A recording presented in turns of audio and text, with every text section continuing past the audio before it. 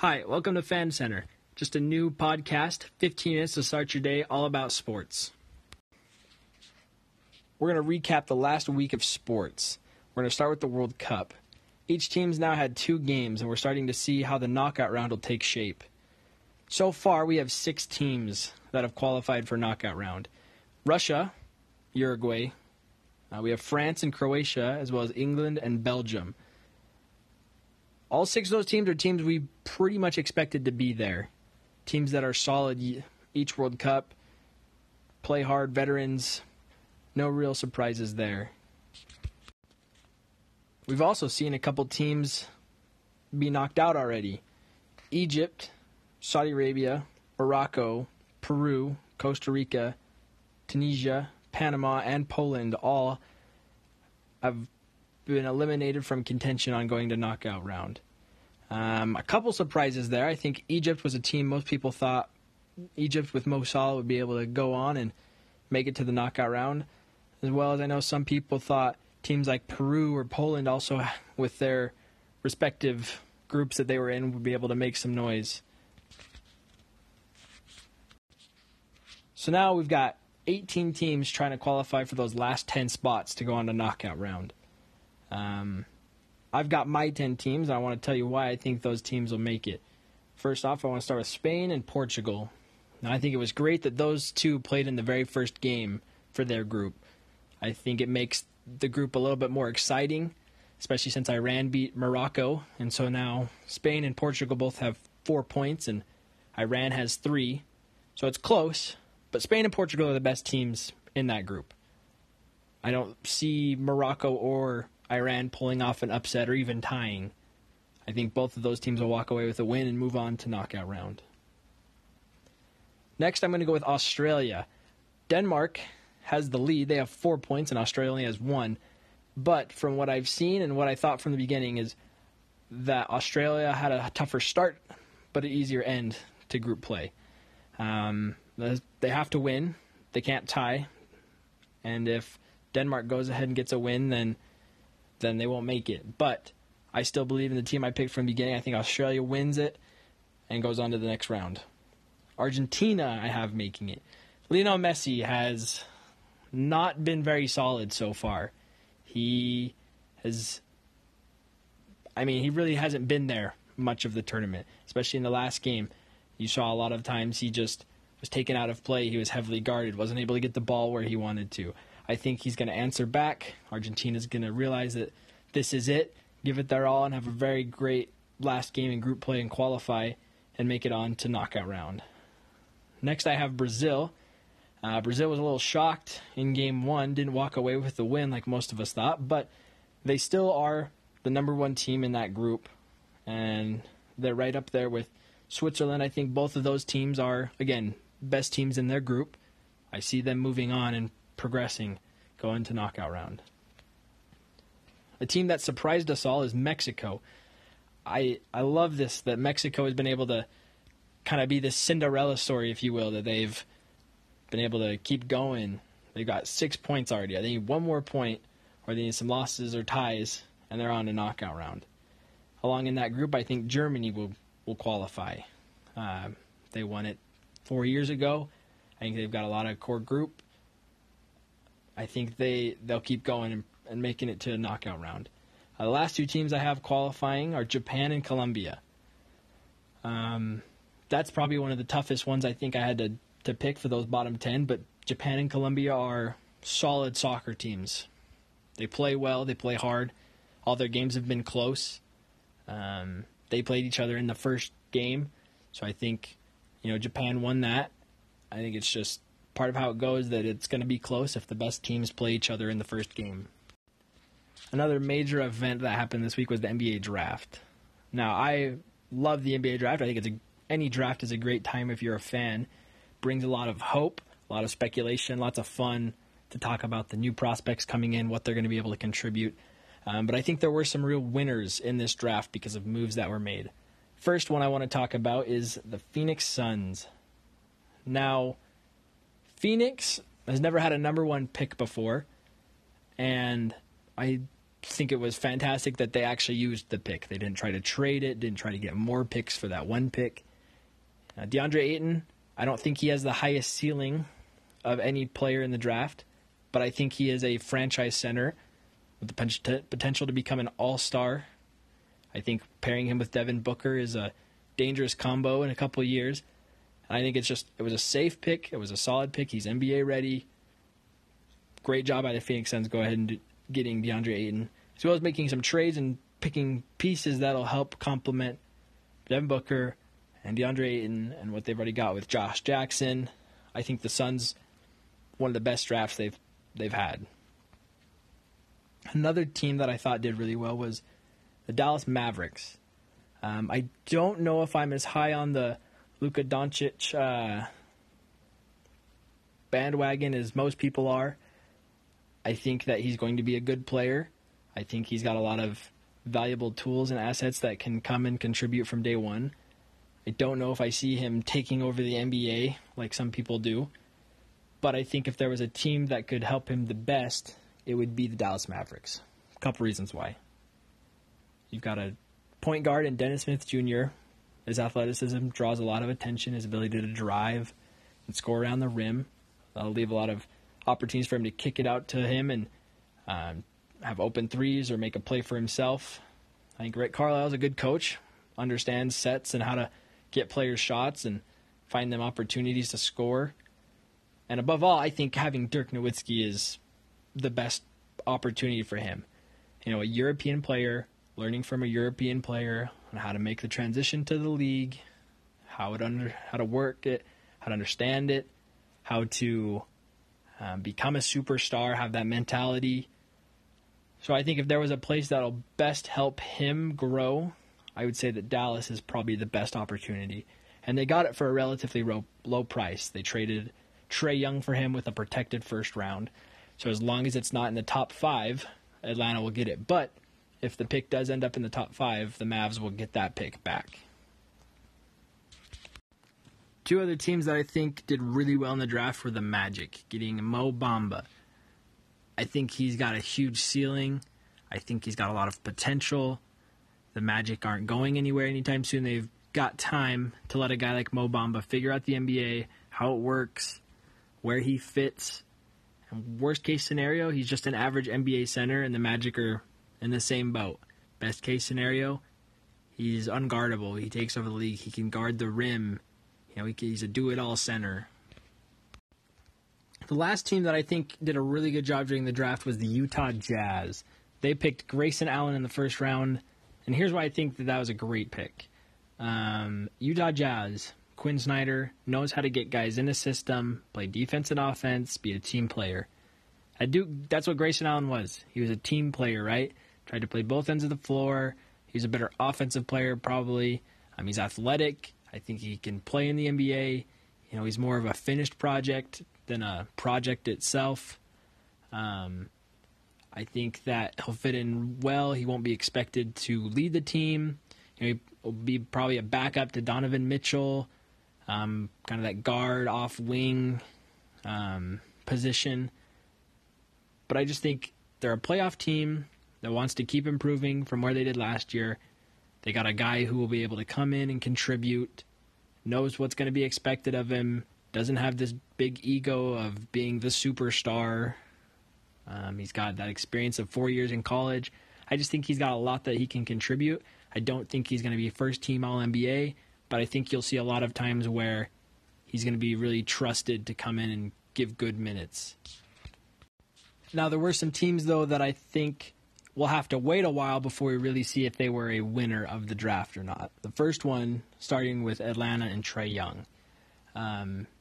They drafted Luka, traded for the guy they really wanted in Trae, but they got that extra pick. We'll have to see if that pans out. We'll also have to see if Trae Young is the guy we saw at the beginning of the college basketball season or the end.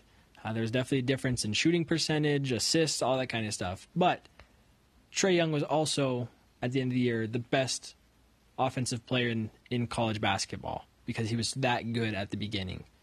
So I think if they're able to get that guy, get him in a system that works, I think we'll be able to see the Trae Young superstar that Atlanta is hoping for. But small frame, not as athletic. It will take some time, I think, before we're really able to say if that was a winner in the draft or not. Another one is Colin Sexton going to Cleveland. We heard him call out LeBron saying, let's go to the finals. I think that was a great choice by Cleveland to get a point guard, someone that, if LeBron does choose to stay, a guy that can help offensively, a good athlete is able to have that mindset of, I want to win, I want to work hard. We led Alabama to the NCAA tournament. I think there's a lot of good things there. I just unknown, if LeBron James leaves, what happens with Kevin Love, the rest of the roster, will he get a lot of minutes? They've got point guards already, and Jordan Clarkson and George Hill, if they move or stay. So I think it'll take some time. We'll also have to see what just happens with LeBron. Kevin Knox. New York Knicks fans, leave Kevin Knox alone, please. He didn't choose to be drafted when he was. The Knicks organization, you booed when they took Porzingis and he was great. You booed when you took Kevin Knox. We don't know what's going to happen. He'll probably be a decent NBA player. He probably won't turn the league upside down. I know Michael Porter Jr. was who you were wanting to go with, but you took Kevin Knox, right? We don't know why. And the Knicks chose him. I know Michael Porter Jr. had a lot of back issues. We'll get to him in a minute. But I think Kevin Knox is a solid pick. I just think we'll have to see how he responds, knowing that the fans didn't exactly want him there, right? We'll have to see what kind of player he is and how he reacts. Like I said, though, Michael Porter Jr., Denver Nuggets, a spot they really need at the small forward position. Michael Porter Jr. will be a solid guy there for him, as long as his back can be healthy. I was talking to a guy about it while the draft was going on, and he made a really good point. He said, how many guys do we know in the NBA who had back problems but are now, healthy and fine? It is a scary thing, a lower back problem, having surgery on it. How does he rehab? I think that he'll probably be able to come back after he, sits for half a season, a full season, be able to come in and do some nice things. It's really scary if he's going to be able to play well or not. There's a lot of players who we've seen have great careers early on. Derrick Rose, Brandon Roy, guys who had promising careers who, for injuries, weren't able to be the people that we hoped they would be for the rest. It's sad that could have happened to him while he was in college, but here's to hoping that he's a solid all-star, gets the career that we all think he was going to get before the injury. But before we really see if that was a winner or a loser from the draft, I think we'll just have to give it some time. Another one is Anthony Simons. The reason I put him on this list is he didn't go to college. He did a year at IMG Academy, played basketball, but then just decided to go to the NBA after that. So he really doesn't have much experience compared to everybody else. I think guys like him, Terrence Ferguson, guys like Brandon Jennings, people who go and play overseas or try to take an alternative route, it's always interesting to see how they fare against the NBA, right? Guys who could have gone to college had that route as an option, but then decided to go a different way. We are running out of time, so really quickly, we're just going to give you an update on a couple other sports. Bubba Watson won the Travelers Championship, shooting 17 under. Next closest to him was a 14 under, so won it very comfortably there. And in baseball, we are starting to see some separation between the legit contenders and teams that are just trying to figure out who the next guys are to carry the franchise. In the American League, we've got New York and Boston in a tight race. The Central, we have the Cleveland Indians are leading that very comfortably. And then over in the West, you've got Houston, but Seattle is fairly close. Those are the 5 teams in the playoff race right now for the American League. The National League's a little bit closer. Pretty much everyone is still in the race, but the 5 teams you have leading the playoff chase right now, you've got Atlanta and Philadelphia, you've got Chicago and Milwaukee, and you have Arizona. Those are the teams right now that if it ended today would be in the playoffs.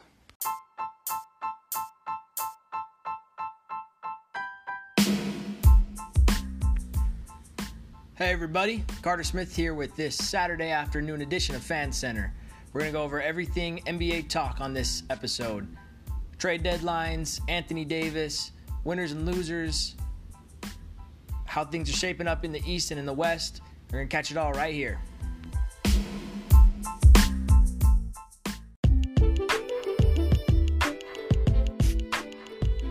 All right, so to get things started, we're going to go over the Eastern Conference, how the trade deadline will probably affect the rest of the season.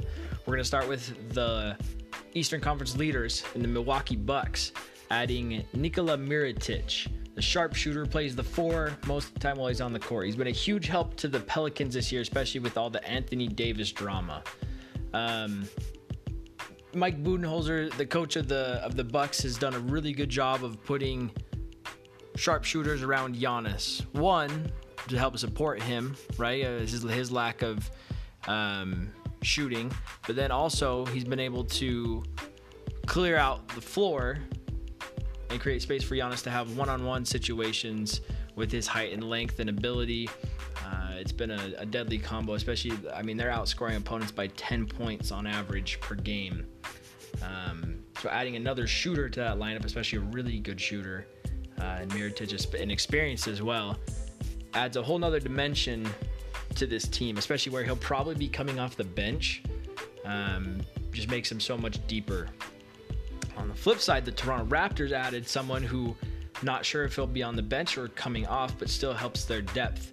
Probably the biggest name traded this trade deadline was Marc Gasol, going from Memphis to the Raptors. If you know anything about the Raptors, they already have a 4-5 combo in Pascal Siakam and Serge Ibaka, who have been doing great this year, especially with their ability to shoot and spread the floor as well. Marc Gasol is no different. He's a shooter. He shoots well. He's a 5. He's big. Defensive Player of the Year. Again, another candidate this year for Defensive Player of the Year. I'm not sure if Gasol will come off the bench or if he's going to start and they'll move Siakam or Ibaka to the bench. It'll probably be something that Nick Nurse, head coach of the Raptors, will have to go over. Marc Gasol has had some issues with coaches in the past. That's the only real concern I have with the Raptors going forward is how Marc Gasol fits in with them, and also because they were thinking of trading Kyle Lowry. He was rumored in some talks, and it even told the media he was worried that he was probably going to get traded. So the Raptors, after the trade deadline, the dust settles, they've got a couple things they need to fix. That relationship with Lowry, they still got to convince Kawhi Leonard to stay. How does Marc Gasol fit? Is he okay coming off the bench, or do you want to have someone else off the bench, and are they okay with that? Currently, they're the 2 seed in the East, and they've got a 3.5 game lead over the 3rd place Pacers. So I'm not worried that they'll drop right away. They're still a really great team, and they added a lot of talent. It'll just be a while before I feel like I see them as contenders in the East again, just because I need to see how Gasol fits with all of them. And I think they'll get there. Just right now, of all the teams that made trades, I think the Raptors probably set themselves back, but also raised their ceiling for the playoffs, probably more than anyone. Maybe the 76ers, but we'll get to them in a second. Boston and Indiana didn't really make any major moves. They moved some pieces around, really, but nothing out of their core. Both look to be in the buyout market, especially the Pacers for a wing to help replace Victor Oladipo, and Boston has been rumored to be interested in Enes Kanter coming off the bench as their 5. Both those teams right now still doing solid, especially Indiana with Oladipo gone, won their last 4. I think both those teams, if they get a buyout contract and bring in another role player, could set themselves up nicely to try to jockey for position for the playoffs and then make a run. Indiana, I don't see any moves that they made. Especially with the Oladipo injury, I don't see them winning the Eastern Conference. I think they'll do well the rest of the year, though, just because that's their mentality is, next man up. But without that talent in Oladipo, I think it'll be tough for them to make that deep run.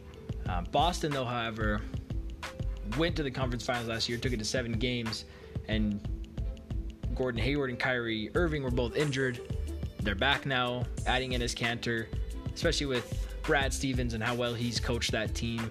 I know they're 35-20 right now, but that's a lot of figuring out roles and everything too. I think Boston will probably be, well, that's tough, but I think Boston has a legit shot at making it in the East. I think come playoff time, their pieces that they all have, especially if they bring in another one, they'll be fit, know where they stand, and the talent there is just incredible. It's just trying to make it all fit has pretty much been the story of the season. Philadelphia 76ers have been a trade machine all year. If you follow the NBA, you've known that Jimmy Butler moved early on in the season to the 76ers from Minnesota. They traded Robert Covington away and Dario Saric. They just added Tobias Harris. And I'll tell you why this is so great for the 76ers. Simmons and Butler both need the ball. Quite a bit. Tobias Harris doesn't need the ball that much. He's a team player, works hard. He also is an all-star snub on a contract year. Never really been anywhere where there's a ton of winners, although he has helped the Clippers be currently the 8th seed in the West, which speaks enough for itself right there. Adding him makes the Sixers so much more dangerous because last year when the Celtics played the 76ers, the big thing that the Celtics did is they just dared Ben Simmons to shoot. They sat back off everyone, said, we'll be in help if Simmons tries to drive, but other than that, let's make him shoot. And he can't do that very well, especially from deep, the farther out he gets. So adding Harris and Butler improved their shooting, helped make some more shot creators, guys who can play both sides of the floor. I think come the playoffs, although I don't have the 76ers in the Eastern Conference Finals, I do think that their shot and their claim to be there increased that much more.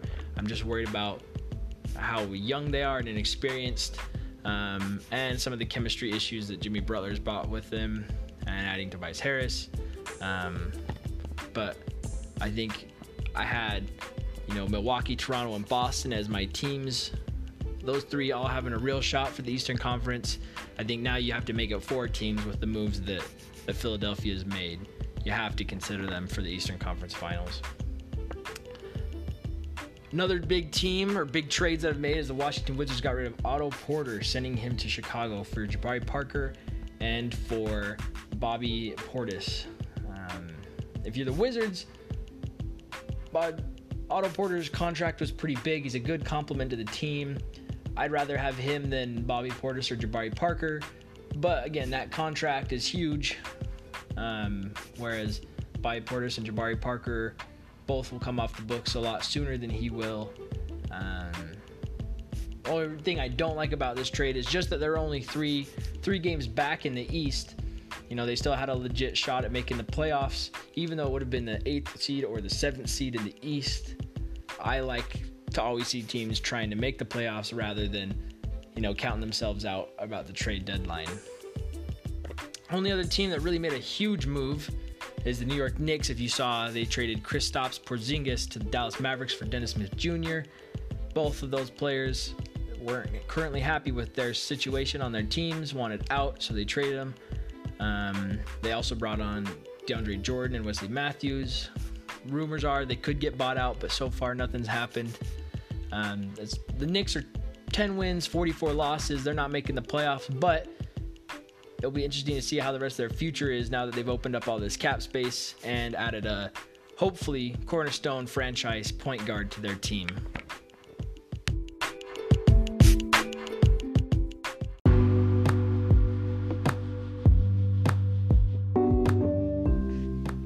Now, the Western Conference had some trades as well. We've gone over a couple of them. LA trading Tobias Harris, Dallas Mavericks, and trading Dennis Smith Jr. Memphis with Marc Gasol. But a lot of the teams that are in the playoff hunt right now didn't make very many, if any, moves, which was a little disappointing going forward, just because the way that the West looks right now is probably going to stay about the same as far as standings 1 through 8 come the playoff times. Although the Clippers, my guess is, will probably drop out with losing Tobias Harris, and that'll open up the way for either the Kings or the Lakers to take over that final spot in the West. One thing that was interesting, though, is Anthony Davis never got moved from New Orleans. They plan on playing him the rest of the season. For me, I thought that Anthony Davis needed to get moved. I think that the Pelicans should have waited all the way until the trade deadline. That way, teams started getting desperate, were willing to throw out a little bit more to get the Pelicans' big man over to their team. But then, after the trade deadline, the reason I think it was so necessary is because from here on, the longer they have Anthony Davis, the less he's worth. He's on for the rest of this season and next. After that, he's an unrestricted free agent. He can go wherever he wants. And so, a little bit different than the Paul George situation, the Kawhi Leonard situation. More along the lines of the Kyrie Irving situation, where you have him for multiple years. You get to sell him on your team and the city and the vision that you have going forward, instead of just 1 year trying to convince him. But now that's all that they have. You have 1 year to convince Anthony Davis to stick around.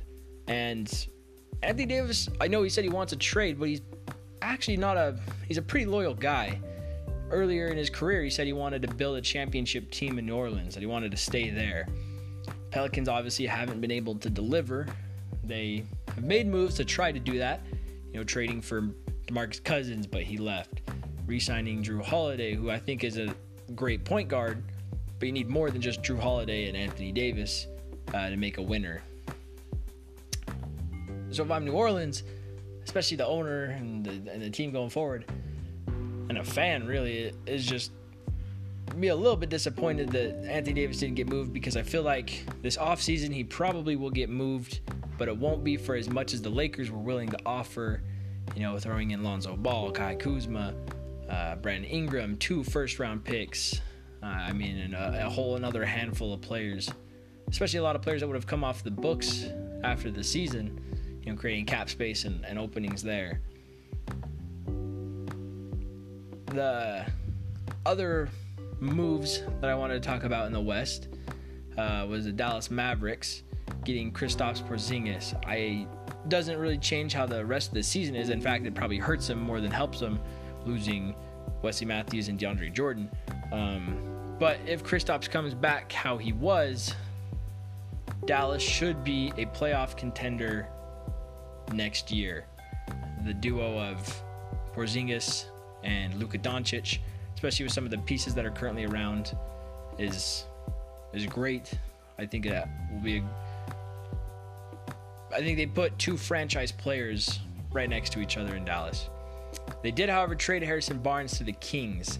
Sacramento, and this is what I love, and I talked a little bit about this earlier over in the East, in the West, with the Clippers wanting to move Tobias Harris away, even though they're in the 8th seed right now. The Kings did the opposite. They bought in. They traded Zach Randolph, who hasn't played a game this season, Justin Jackson coming off the bench, for a guy in Harrison Barnes with experience. He's won a championship with the Warriors, who I think will really help them, especially since he can play the 3 or the 4 to help this Sacramento team make this playoff push. They only have a game on the Lakers, but the Lakers also have their own drama going on and chemistry they need to figure out. So adding Harrison Barnes, I think you'd say the Kings probably shouldn't make it. The Lakers will. But now with the Harrison Barnes, with the Kings, Lakers, with all their drama, I think it will come down a lot closer than we think, especially since, we've already played 55 games of the season. There's only a handful of games left, and every game counts. And, the Clippers are falling out. That spot's going to open up. Who wants it? I don't know. Everybody does, but who gets it, I don't know. It'll be interesting to see how those trades and moves from the teams at the 8, 9, 10, 11 spots, 13 if you count the Pelicans, will affect the end of the playoff hunt and start of next season going forward.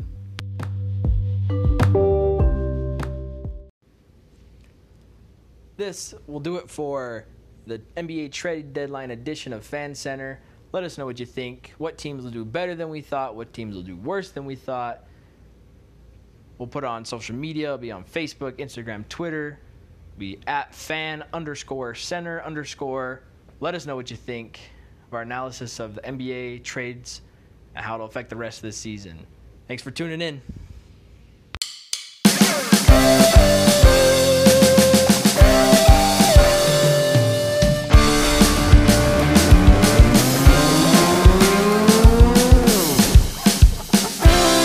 Welcome to the Fan Center.